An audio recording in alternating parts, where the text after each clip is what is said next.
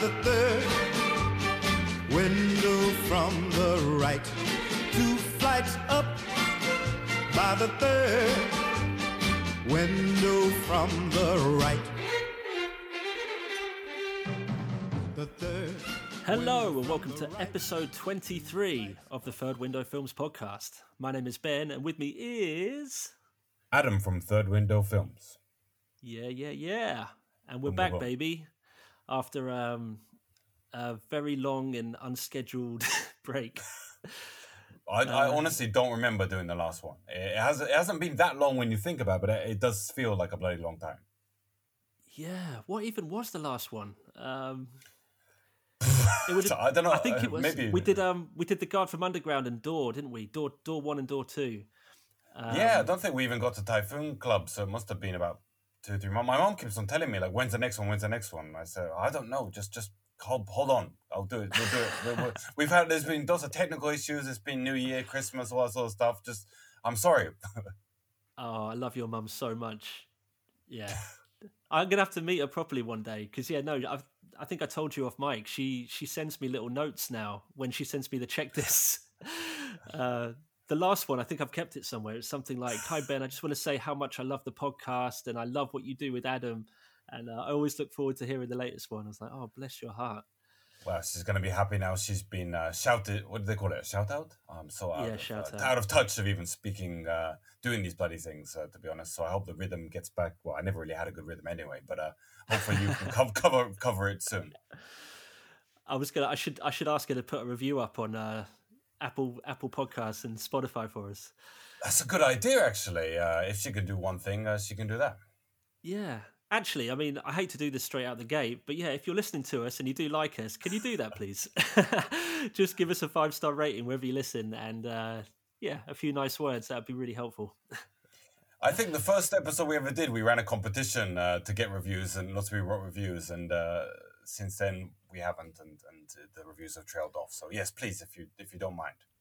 It's funny that anyone I know that works in the podcast game, they know how important that is, so they all do it. But I think general listeners don't realise, like, if you don't get a lot of reviews, then you just don't get put on any lists and people don't find you and all sorts of stuff. So, yeah, it does help.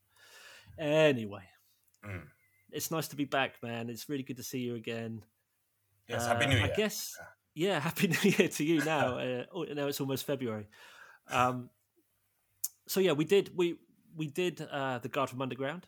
We did Door 1 and Door 2. And as you said, we didn't do Typhoon Club because a lot of stuff happened. We've been really busy, lots of personal stuff in the background. But I'm sure we'll get round to that. I think the only way around that is you're going to have to release another Shinji Samai film at some point this year so we can talk about Typhoon Club, okay? Don't worry, it's coming. Yeah, I know. I was just teasing. But yeah, what's been going on with Third Window Films then since we last spoke? Yeah, I mean, last year, as we're talking about with the Directors Company, lots of classics, I guess. I focused a lot more on classics, mainly because I didn't really find any good new films that I wanted to release. And that has been the issue. It's been dwindling over the past few years. And last year, the only new release was Punk Samurai, which was already 5 years old or more, I believe. And now this year, starting off... with some new films, 3 new films, and I always wanted to do that. I always wanted to have like new and old films mixed. And in the past, it was mostly more new films than old films, and yet recently it's become like 90% old films. So I hope this year can rectify that. Yeah, for sure. I mean, yeah, I know like there's always an element of bias with this stuff because I tend to like pretty much everything you put out. But these first 3 this year are all absolute bangers, in my opinion. And yeah, so it's going to be really fun to talk about them. I guess you didn't get to see a whole heap of stuff that for you, because we normally do an end of year kind of top 10 film list. But as you said, you had so much going on, you didn't even have time to put one of those together, did you? Yeah, no, I just didn't find 10 films that I liked, to be honest. So wow. I'm sure, yeah, I mean, but, please... I know you've got a list. I actually don't even know what you're there because I maybe you put it online or I didn't see it. So I'd like to know what your best 10 were of the year, just so I can at least take that in my mind. Yeah, for sure. Well, I think one of the things. So I was lucky enough to go to a couple of festivals again last year. One of them being Fright Fest, which you had River playing there, Mm. um, and the other one was the Cambridge Film Festival, which always has a really good kind of East Asian submission section there too. So number 10 for mine was My Mother's Eyes by Takeshi Kushida. Have you seen this one yet? Yeah, I saw it. It was submitted to a festival that I worked at, so I saw a little on a link. I'm sure it would have been a lot better on the big screen. But I really liked his last film, Woman of Photographs, and I was looking forward to it. But it's all right. I think I didn't really like the first half so much, but then it goes properly mental in the second. And yeah, like I said, I think on a big screen I might have had a little more impact than my laptop. For sure. I mean, again, this is why festivals are so amazing, in my opinion. So I was waiting in the lobby.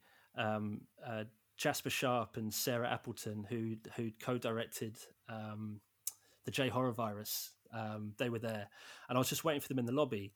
And there was this guy standing next to me who had this amazing My Mother's Eyes T-shirt on. It was completely black, but it had the mother playing the cello, and it's the daughter's body, and it's like cutting through her from the poster. And I was basically like, man, that T-shirt is fucking awesome. Did you buy that here? Where can I get it? And he goes, no, I made it. And I was like, you made it? He goes, yeah, I made the film. And I was like, oh no. I was like, you're Takeshi Kushida. And he was like, yeah. And I was like, man, it's so good to meet you. And so, yeah, I ended up watching the film next to him. And we went for loads of beers afterwards. And he was just this really awesome guy who, I mean, like everyone that you've introduced me to that's made films, they're so humbled by anyone that likes their stuff. And they're so happy to talk about the process and everything. And he was just amazing. And we've kept in touch since. And he sent me my own version of the T-shirt. He sent me the soundtrack and stuff. And we're going to keep in touch down the line. But yeah, I mean, it's not just in my list because I met him. I genuinely think the film is awesome. Again, The Woman in the Photographs is probably the better film. I think that film was fire. But yeah, it was amazing. I love that one. Number 9 was Mad Cats, which is what we're here to talk about today. Anyone that's read my review online knows what I think about it. It was just, I mean, we're going to talk about it now, so there's no point in going into it too hard. But yeah, it's a fucking banger. Number 8 was Call Me Chihiro, which I think is Rikiya Imezumi. Yeah, Imezumi, yeah. Imezumi. That was a Netflix film that came out really early in the year. But I just thought it was gorgeous. It was like, it kind of had a kind of Tampopo vibe in a little bit, because it's kind of food porny, but also like melodrama and relation. It's just really slow, really quiet, and I love it. I've still only seen it the one time, but it really, really hit me. Did you like that one? No, to be honest, I really don't like Imezumi. Right. And I liked it. I liked his first couple of films when I saw him, but that was probably about, I don't know, 10 years ago or so. And then I just really, really fell out of touch with it. But everyone's saying how good that is, but I actually don't even have Netflix, so I wouldn't know how to watch it anyway. Right. But then again, I don't know. I really don't like him as a director, so I'm not going to force myself. I really need to have a lot more free time than I do now to make an effort to watch it. Sure. I mean, I've not seen any more of his stuff. I haven't seeked out more since, so I don't know. But yeah, that was a really cool little surprise for me. And especially when Netflix puts something like that at the forefront of their platform, I really like that. More Japanese and Korean stuff on Netflix is always a win. Number 7 was The Boy and the Heron, the Miyazaki film. Super fucking weird. Like way, way, way weirder than I was expecting. I got lost a few times in what the hell was going on. There's loads of elements of all his other films. Like you see a lot of Spirited Away and, Howl's Moving Castle and all of that. But yeah, I think it's one that's going to grow on me too. Because like the more I see of it, the more I'll understand what the hell's going on. But yeah, it's really cool. On the big screen? Yeah. It was the last film we saw. I think it was just the day before New Year's Eve. We went to this absolutely packed out cinema screening. And yeah, it was, I think it was sold out. But as we were leaving, all we could hear across the board from the whole audience was people going, what the hell was that all about? And like, there was a lot of people that were confused. But yeah, it was great. Number 6 was the first Slam Dunk by Takahiko Inui. I know you're not an anime fan, but this anime is amazing.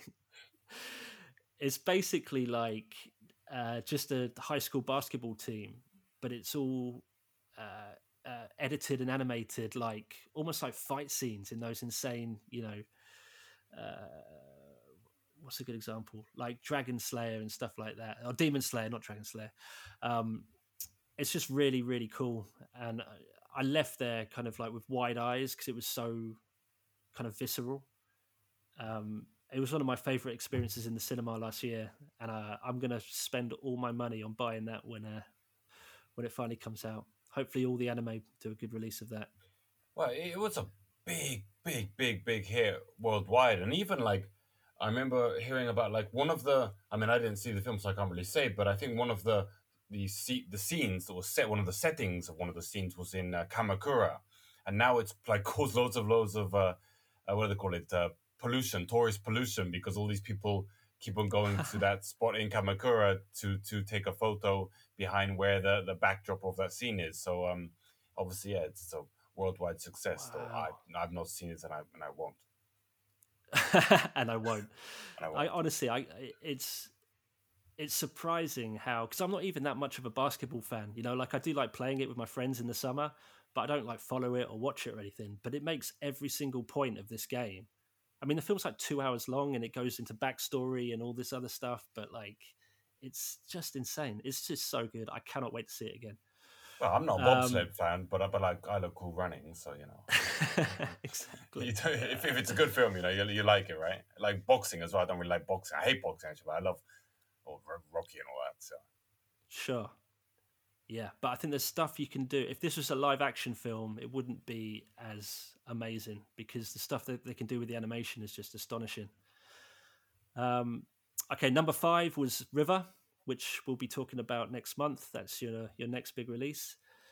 Number 4 was Shin Kamen Rider, the Hideaki Anno. Any new Anno film is always going to be probably in my top 5. And I think Shin Ultraman was my favorite film of last year, or no, the year before that. Which obviously he didn't direct entirely, but it's kind of all the Shin films are kind of his babies, aren't they? Yeah, but I think this one more than any, I think he really, really. How was it? I think for like Ultraman, he gave it to he didn't really co-direct so much in the way that they did Shin Godzilla. He gave it to Higuchi, but with Kamen Rider, it was a real baby of his. So it's pretty hardcore. I know. Yeah, it's so cool, and it reminded me a lot of what he did with Cutie Honey, but obviously just on a grander scale and with a different IP. And more bloody. And a lot less pervy. Yeah. But yeah, I just loved it. I've seen it twice now, and I just loved it so much both times. And yeah, I hope that gets a good release here too, because I'd really like to have that on the shelf. Isn't it? Didn't it Amazon or something like that, or I believe did it not? If so, maybe it won't be out on physical. But I thought Amazon put it out. Yeah, no, you can stream it on Prime here, but yeah, it's just nice to own those things. Number 3 was Koreeda's Monster, which I caught at the film festival, the Cambridge Film Festival, and it's just gorgeous. Yeah, Koreeda's one of my favorites. It hit me even harder than I was expecting.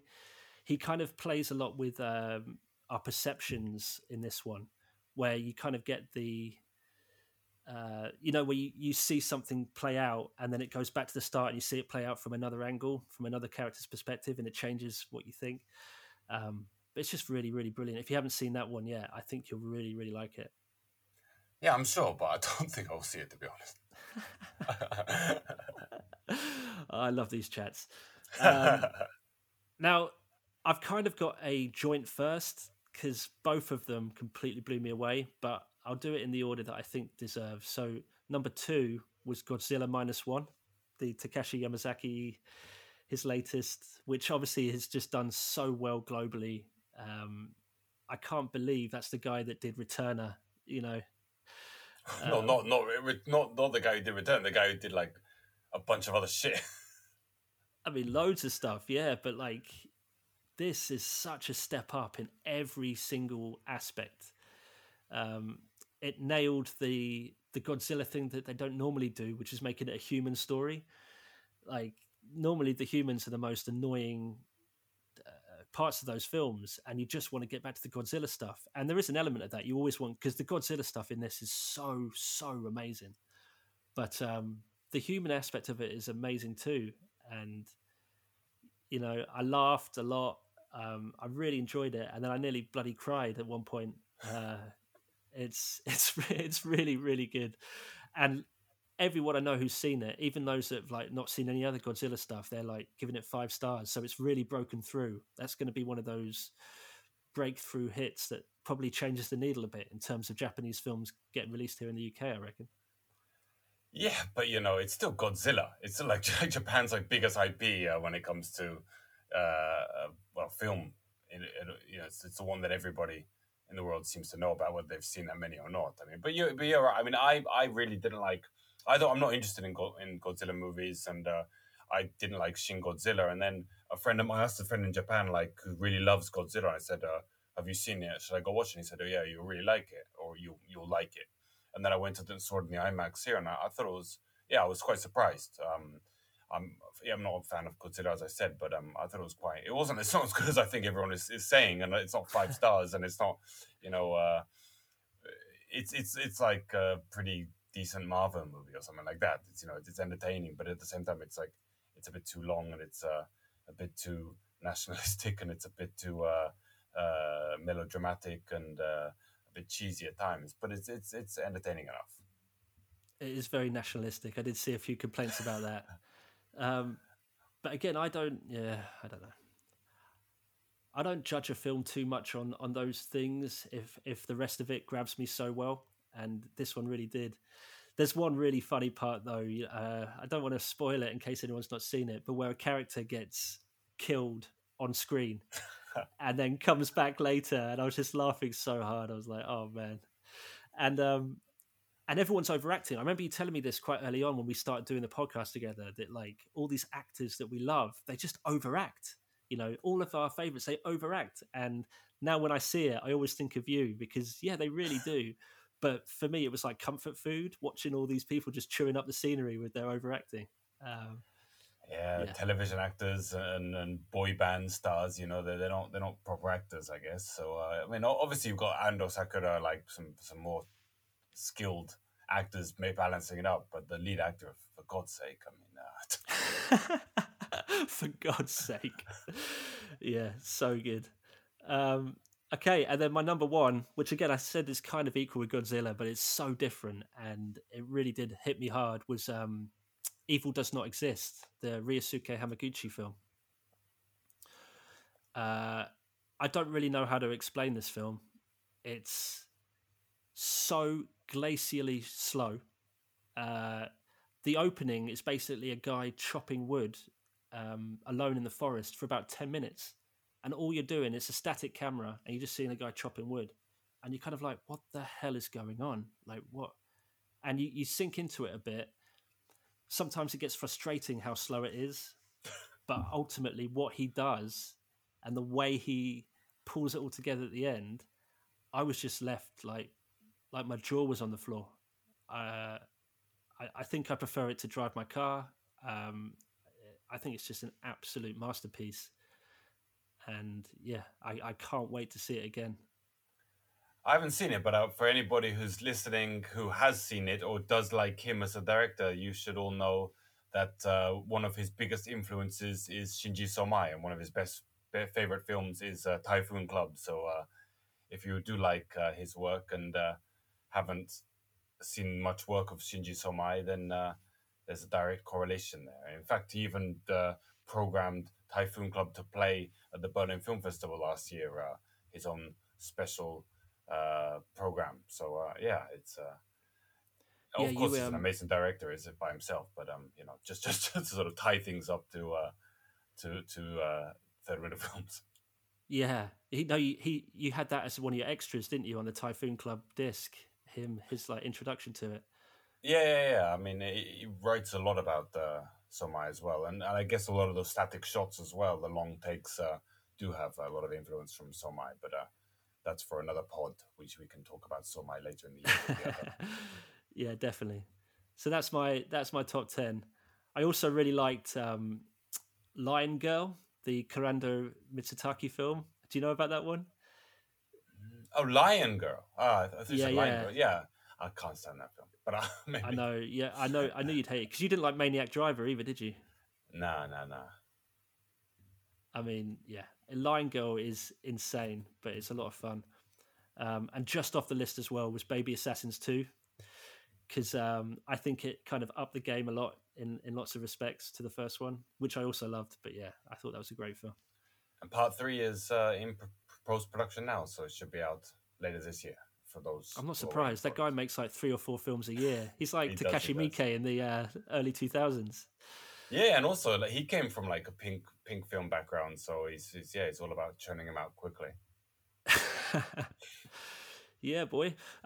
Was there any films that you saw that are worth mentioning, or just gonna? I really liked the film Ichiko, which I think the premiere was maybe at Tokyo Film Festival, so just about 3 months ago, and that's a really, really fantastic film. But who knows when it will play? Is it playing at Japan Foundation? I don't know, but Japan Foundation have a few quite a good selection of films that are coming out, as they always do. And I think Hoarder and the Border is one they're playing, which I really liked, and also Tsukamoto's Shadow of Fire.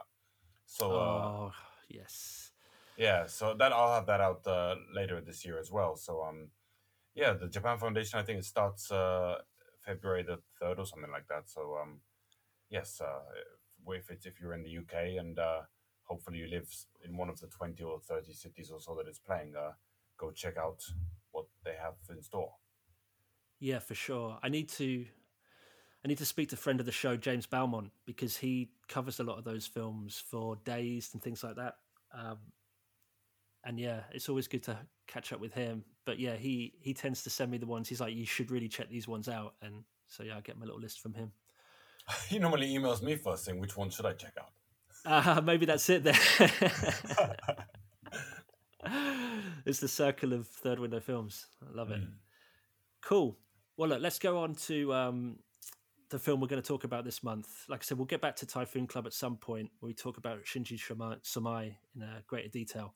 But yeah, so this film, it's called Mad Cats. It's by a director called, is it Reiki Tsuno? Reiki Tsuno. Reiki Tsuno.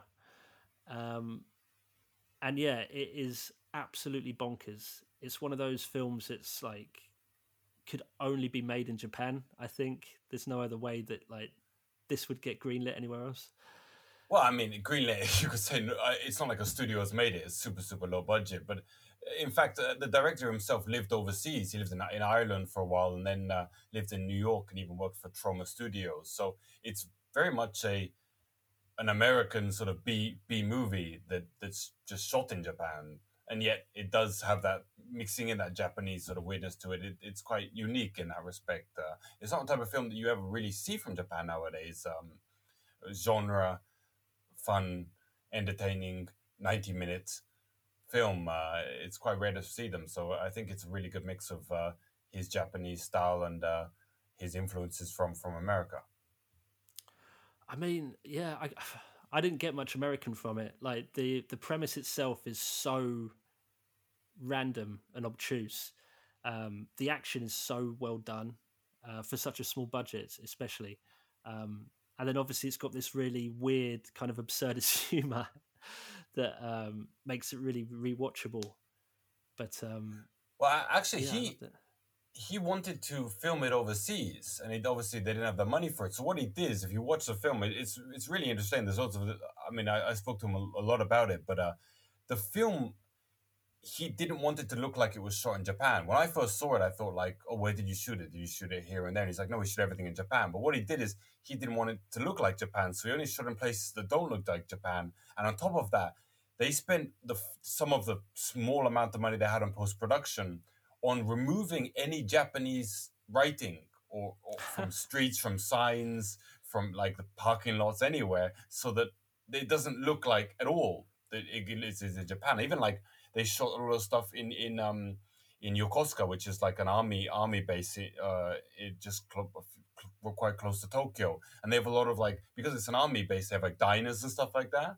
So they shot like Wow. scenes, like there's like a diner scene there in the movie, Yeah, and yeah, yeah. it's all, but it's all shot. It's all done in Japan, and even there's a scene with it on a sand dunes, and that is in Tottori, which is like quite the other side near Hiroshima. But like it's really interesting that like they have this concept of like, you know, just shooting in places that don't look at all like the country you live in.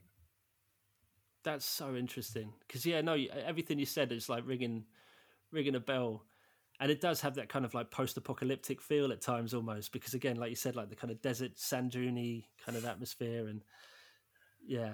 Well, there's one It's scene that just I so really love is that there's a scene that they shot at the airport, and I wonder if you know it when you look at it, but there's a scene that's just like in a car park, and it's actually like just at the airport, and there's a scene where they have like machine guns and all that, and I wonder how they could shoot like people walking around with guns like literally next door to an airport. I mean, I'm sure they obviously got permission, but and maybe if it's next to the airport, it's not airport property, but. You know, I think that's the only thing. I was like, oh, look, it's like Narita Airport. You know, like, why is there this scene here? It doesn't really fit in the film at all, but I guess the film is full of that sort of stuff. yeah, that's what I mean. It just seems to be so off the cuff and random at times.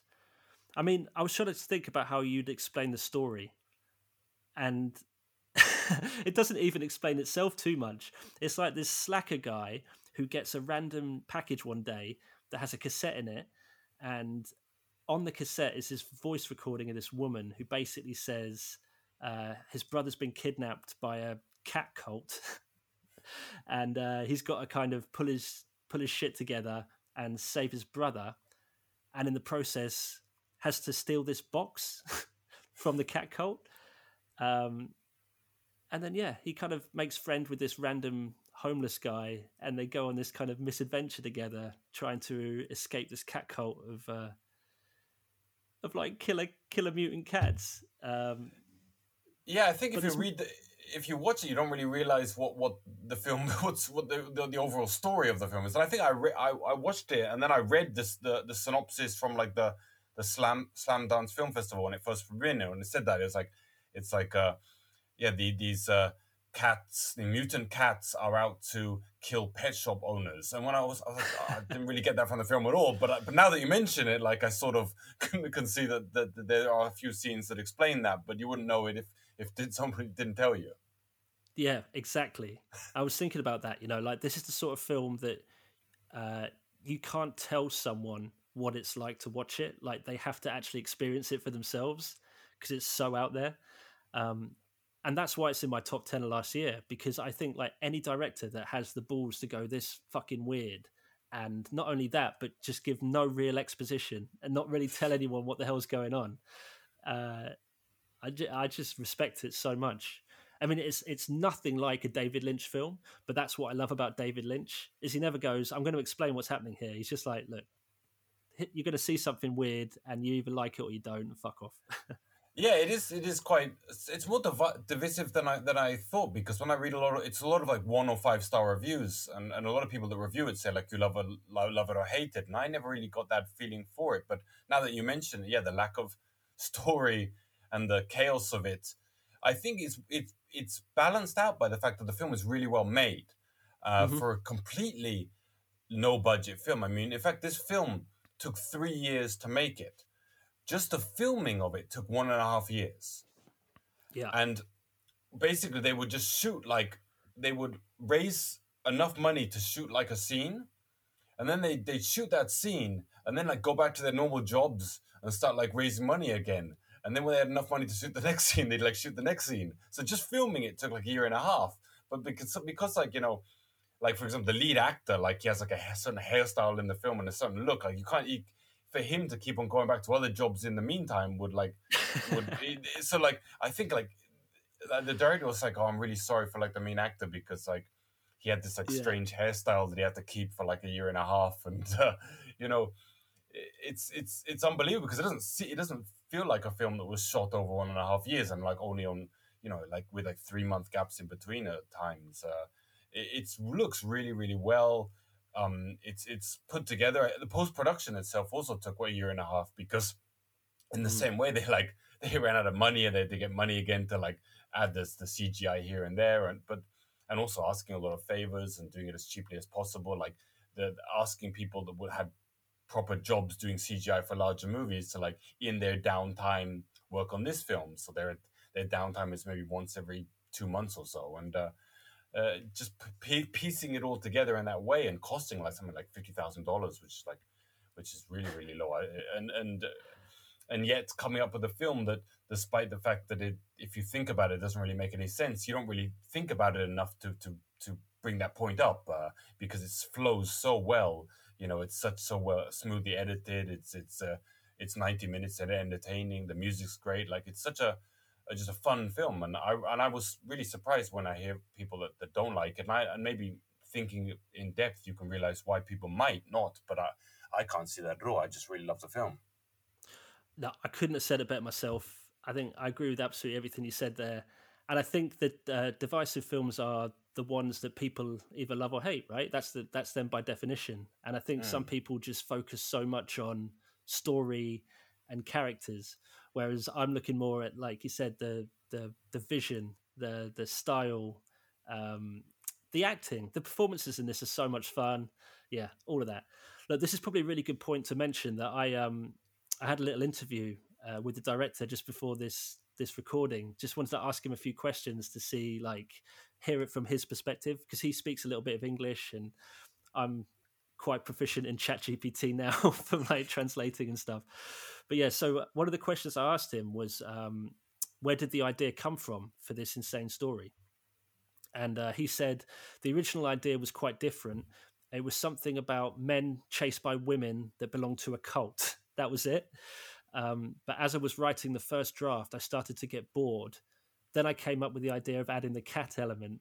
I remembered that I always wanted to bring the issue of animal culling into my film, which I thought was a pretty interesting thing, because you feel like a film called Mad Cats that's focused on a cat cult would probably be that's where you start and then you build the story around that. But it was actually the opposite. Like, he just did a pretty standard men chased by women film and then added the cats in at the end. That's kind of cool. And I think some people were complaining when reading the original synopsis. I saw complaints online because the synopsis said, like, these people are chased by mutant cats. And if you have that in your mind and you watch the movie, they're not, they don't look like cats. I mean, they're just like, there's a meow every so often. And then there are some stories about, like, backstories about them having 9 lives and catnip and all these other things. But yeah, it's not as obvious having all these cats as the synopsis might say so. But then again, I think the 13 cat assassins that are there are all super, super cool. They all have their like individual traits or skills. Like, there's one who I knew actually before, a girl called Reese Morty, and her entire livelihood is based on doing Bruce Lee copy videos where her and her mum reenact scenes from Bruce Lee's movies. Right. And they're really, really, really funny. I mean, it's basically, she'll have, like, her and her mum, and there's a scene from if you watch, I think if you type in, like, I don't know, Reese Bruce Lee or something on YouTube, she has her own channel, and she'll on one corner, picture in picture, you'll see Bruce Lee movie, and then the next in the big screen, it's just her and her mum acting out loads of different parts from Bruce Lee movies, and then her doing, like, all the Bruce Lee stuff, and she could do nunchucks and all that, as you see in Mad Cats, but, like, she's like this like Bruce Lee impersonator, and really, really funny. Oh man, that's so cool. Okay, I'm going to check that out after this, and I'm going to add the link to that channel in the description so anyone else can jump over and check that out. The next question I asked him was, what was the filming experience like? The film looks and feels incredible for what I assume was a relatively low budget production. It must have required a lot of planning. He said, the filming of Mad Cats was so hard. We knew it was going to be very challenging, but we didn't want to make this film look cheap. One of the best things in making the film was that we could get to know the cinematographer Shintaro Teramoto really well. He's a very talented young guy who just loves making films. He and I went to the locations before the actual filming to talk about every single cut we wanted to do. Without him, we couldn't have made it look as good as it did. Since we didn't have enough budget, every process of production was hard for cast and crew. It was cold, long waiting times behind the sets, hard training for the fight sequences, and so on and so on. I really thank everyone who joined this movie for following me until the end.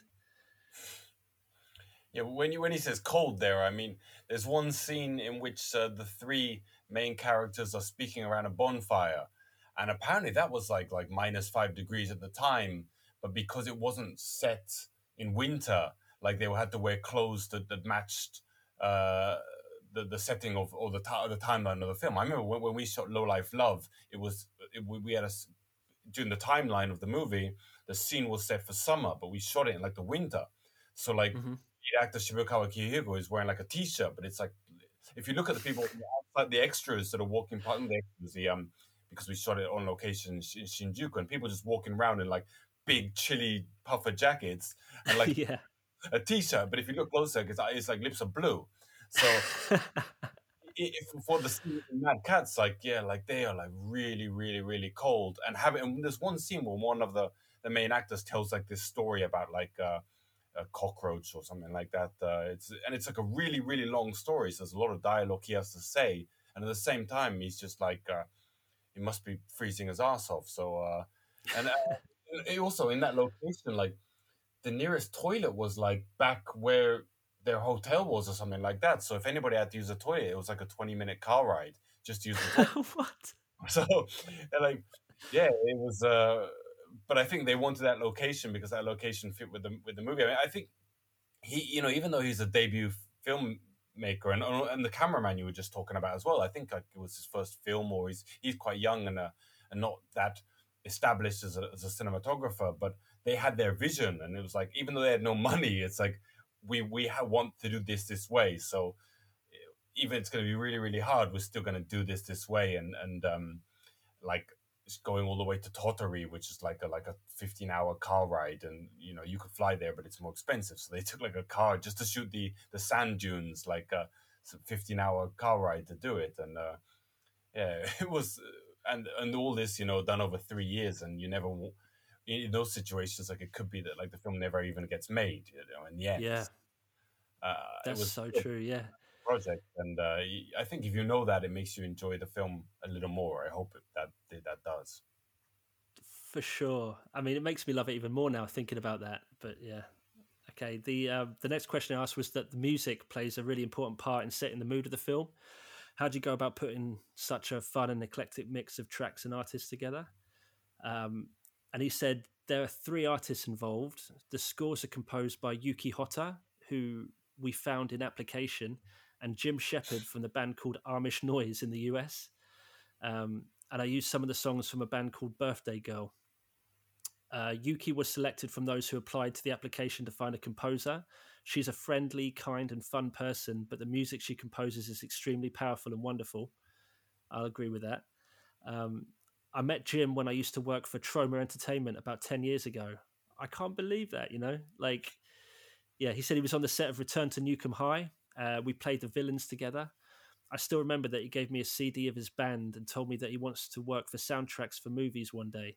It took me 10 years, but I'm happy that I could finally work with him. The music he creates is so unique, original, and creative. While shooting Mad Cats, I was already looking for a band that can let me use their songs for end credits. I sent a message to my friend in New York and asked if he knows any good bands. He introduced me to Birthday Girl. They let us use 4 songs from their albums and the end credits song called Man Up, which the melody goes really good with Mad Cats.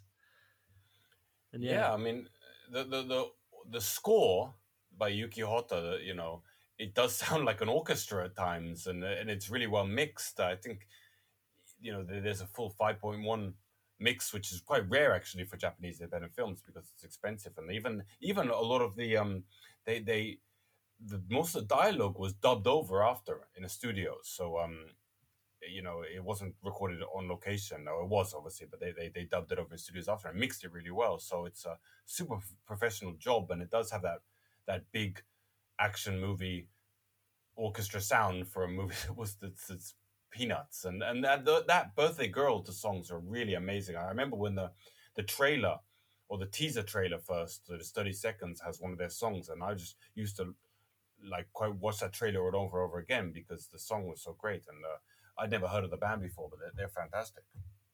Yeah, and again, that's it. Like getting a band that probably no one's heard of before and putting them into this film, they become a part of the film in a big bad way. Like it's really part of the film's personality. So yeah, I'm definitely going to check out their stuff. And you're right about the score as well. Like all of the ambiguity, like I said, of the story and all of that. The score kind of carries you along and lets you know how to feel in each of the scenes, even though you might not know exactly what's going on. So yeah, it's actually really masterfully done. I think it all comes down to like this film was by a company called NOAD, and NOAD are mainly a commercial company, make commercials for television and such. So director was Reiki is a commercial director, and the producer of the film Urano, Daisuke Urano, is the owner of this company NOAD, and this was their first project of making a film for the company, and it was basically done as a sort of like for themselves, like not whether it makes money or not. Like they just wanted to do it to like because they just make commercials all the time, and they wanted to make a film like just showcase their company. So I guess when you're commercial directors, like people like Katsuhito Ishii and all that, it's all about having a rhythm that's important. And when you make, for example, trailers or commercials, you start with music as the base. You really realize it. I think nowadays a lot of trailers have become a little more obvious, but I think especially if you watch A24 trailers nowadays, like they start off with like clapping or something like that, and the clapping sets the rhythm, right? So when you make a trailer, you start off with a sound and then you match the video to it. But that's not how movies are usually made in Japan. That's why trailers are so shit as well. Is because they try to take the story and put it together in that way instead of making a rhythm through sound and editing. But when you're a commercial director, that's because you only have sometimes 30 seconds, and you can't tell a full story in 30 seconds. It's all about visual and sound. So, I think despite having no money, they really were able to put something together that might seem like a long music video or a long commercial or a long trailer, but that's very entertaining and it keeps a rhythm better than most Japanese films that just go in exposition for too long. Yeah, you're so right, and that's quite similar as well to another film you've got releasing soon, The One Percenter. I thought that was quite similar in the fact that like it's almost like the way it's structured is like a song, because it builds and has peaks and waves and things like that, and it's all really well edited. And again, it's quite like a meta, weird action film as well. So there's a few similarities there, I think. Obviously, he's much more established director though. Yeah, for sure, and I'm sure they had more of a budget as well. But shooting action in that respect, in this case, I mean, Reiki was. I always asked him like, this was done with no budget, but if you had more money, what would you do? And he was always saying like, I would have made the action scenes longer and better. And action is obviously very expensive to plan, to choreograph, and to film. So that's the thing, because I think a lot of people have said, well, it's an action, or it's marketed as maybe an action movie or an action comedy, but there's not that much action in it, and that really does come down to the lack of budget in the case of Mad Catz. If he'd had more money, he would have made, especially the fight scene at the end, which is quite a decent fight scene, but is quite short because of the lack of money. Yeah, but you see in the extras, you've got a really cool extra that shows the kind of the planning for the fight scenes, and it's awesome, and you can see that like it's a small crew, but they do so well with it. Yeah, I forgot the action director is actually quite well known, but his name isn't popping in my head at the moment. But yeah, having a good choreographer but then it does still come down to rehearsal money and filming and all that. So for sure, maybe his next. If he has more money, he will have more money to make a future, because I think he's making one for a bigger company now. But whether it'll be action or not, we'll see. Just you wait. That's what I get onto that. We even talk about you a little bit, so I know you're hearing these answers for the first time too. I said, did you learn anything during the making of this film that you'll take into your next project? And he goes, Mad Catz was my feature debut, so I learned many things from the process. I'm obviously not very experienced, but I think I could learn how to behave as a director better on sets. maybe I will be a bit more confident in front of my crew and cast in the next movie. And then he laughed. So yeah, it must be funny that like I always think that like I'm quite a confident guy in a lot of respects, but then having to command a whole crew to do something and there's money on the line and you've only got a certain amount of time and every decision lands on you, it must be fucking insane. Yeah, he's quite a shy guy. He's a really big guy, physically. So I think, but at the same time, he's also super shy. So like sometimes when I speak to him in person, and then I speak to him like via my mail, it's like speaking to a completely different person. And Right. like he's really enthusiastic on the mail, and you go to his, and then when I speak in person, he's like really flat, and it's like, yeah, you know. But I guess if you're that sort of person, it can be quite hard to direct, and also if you have that physical, if you're like Schwarzenegger, but you're like really meek, that gap makes it quite hard to for the way that people look at you. So yeah, hopefully he does. He feels more confident with the next film. For sure. Then I asked him, what was it like working with Adam and Third Window Films releasing this film? And he put, without Adam, Mad Catz wasn't exposed to the world half as much as it could have been. Sorry, as it would have been, as it could have been. I got to know him because of Slamdance, and I was so lucky to meet him there. I couldn't visit Leeds International Film Festival, but I hope there are people who liked it. In my opinion, British people have very good sense of humour, so I wonder how they reacted to the jokes in Mad Catz. I really thank Adam for making Mad Catz release overseas. He's a really good advisor and a good friend as well. Well, I'm glad. I mean, what I'm happy is that it right now it is playing in America on Midnight Pulp, and cool. They bought it from me. Cineverse is the name of their company. They're quite they're this massive company. Like the contracts are like pain in the ass, but they own like the rights even to like Real Madrid football in America, like Elvis Presley.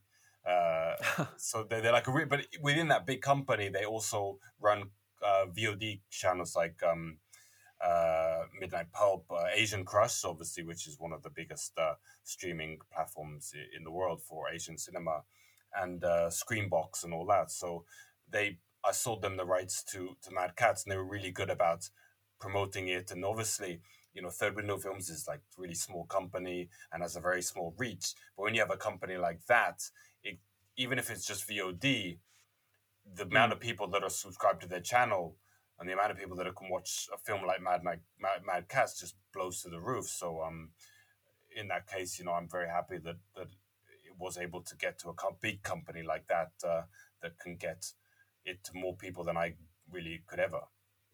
That's amazing though, because you've been, you may be small, but you've been in the industry so long now. You know so many people. So yeah, the fact that he sees you as an advisor as well is really cool.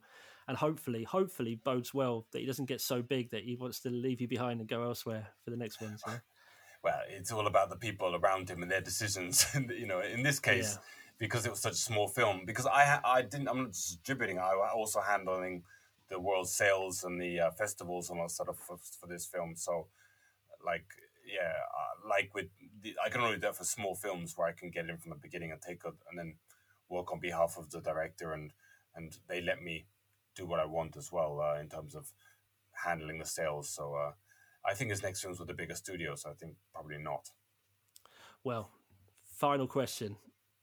Do you have any other film ideas in the works? And if so, can you share anything about them? So, they are all still in the planning and development stage, but there are 3 feature film projects that I've been working on. One of them is going to be a serious ghost horror with a little bit of a bizarre element in it. Actually, I just came home from the meeting with the producer to talk about the second draft of the script today. I really hope this film is going to happen. So, I mean, a serious ghost horror with a bizarre twist sounds like exactly my cup of tea.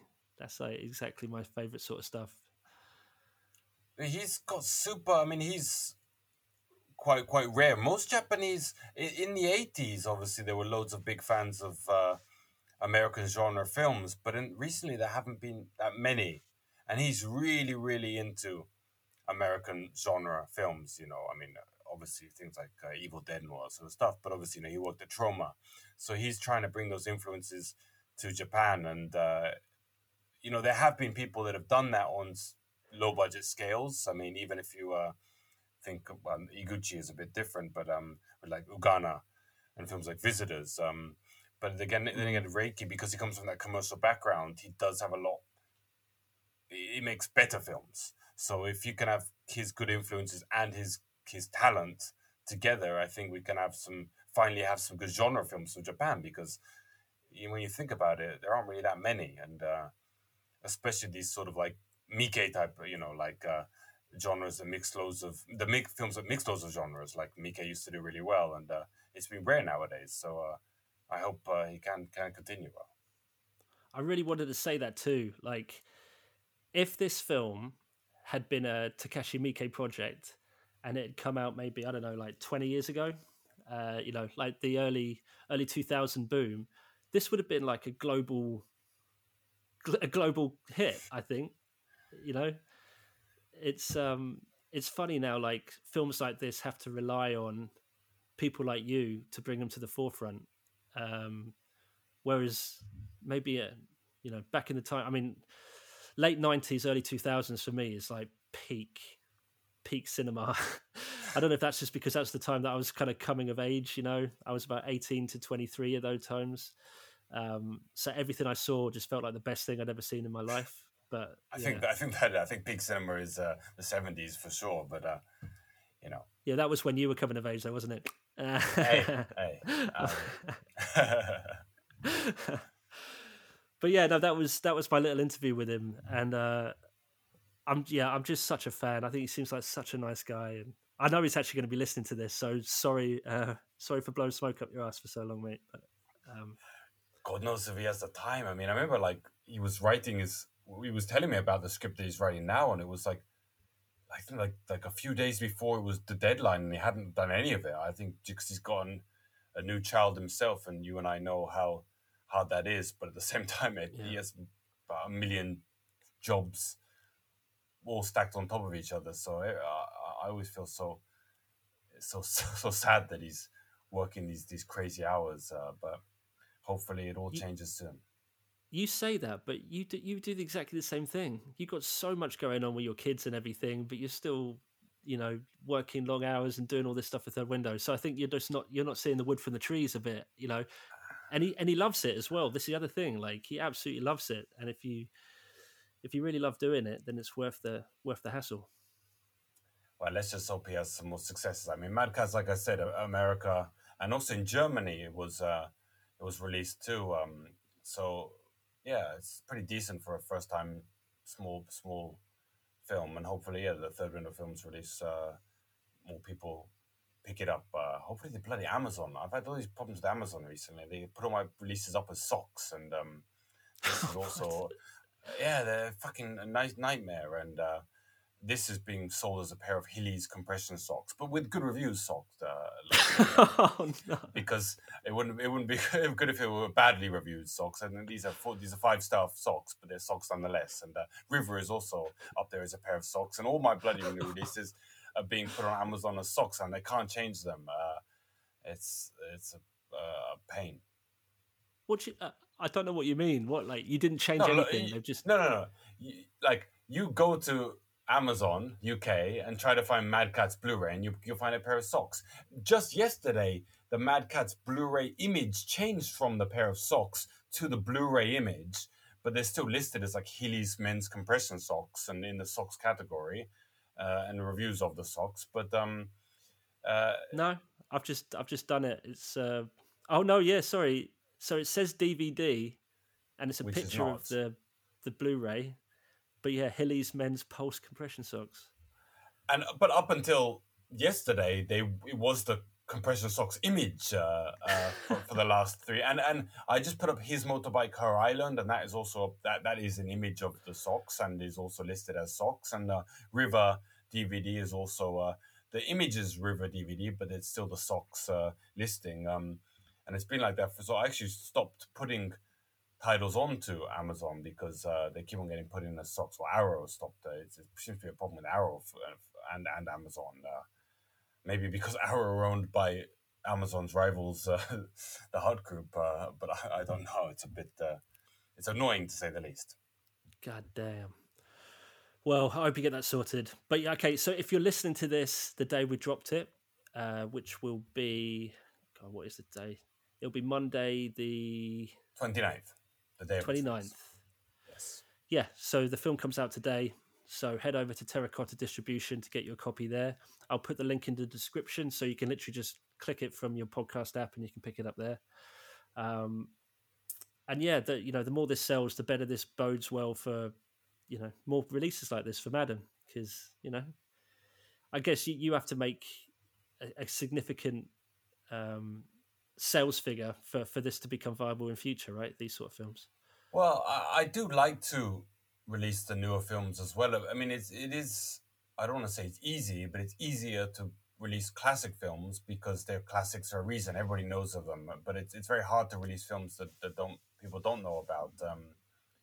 So yes, not just me, but any company, like if people don't buy it, and then they focus on things that people will buy more, and maybe because I'm such a small company and I do so much in house, I can continue to doing these sort of things. But I do really like the film. I know it seems to be a bit of a love and hate film, but I really, really love it. So I do hope that if people don't want to buy the Blu-ray, it will be available to rent or buy on iTunes and Amazon and all those digital ways. It's we can't all buy physical, and people sometimes don't have the big enough houses, or they don't have the money, so you can rent it digitally. And if you really, really like it after renting it, you can buy the Blu-ray, because the Blu-ray has loads of great bonus features. Great interview with the director, really good audio commentary, some good fight sequence rehearsal footage. So it's a nice package, if you don't mind. Well said. Very well said. Awesome. Well, let us know what you think about the film. I'll put a post up about this podcast episode and just reply there. Let us know, because we'd love to hear your feedback. And yeah, I think so. We're not going to be leaving you another 2 months now. I think we're going to be probably back in about 2 weeks, aren't we? With the release of River. When's that? Yes, what's the release date for that? That's early February. Yeah, February the 12th. So very soon. Perfect. So we'll be back for that one. With lots more behind the scenes stuff, and I'll try and get a few questions in with Junta Yamaguchi as well if I can. Although I know he's he's insanely busy too, so that'll be tough. Kids too. Electric Boogaloo. Boogaloo, yes. All right. Well, thank you again for listening. That was awesome. Follow Adam on Twitter or X or whatever you want to call it as @ThirdWindow. Follow me on Twitter or Letterboxd as @BenjiBox. That's BenjiBox spelt with a Y. And yeah, we'll catch you next time on the Third Window Films podcast. 2 flights up by the third window from the right. 2 flights up by the third window from the right.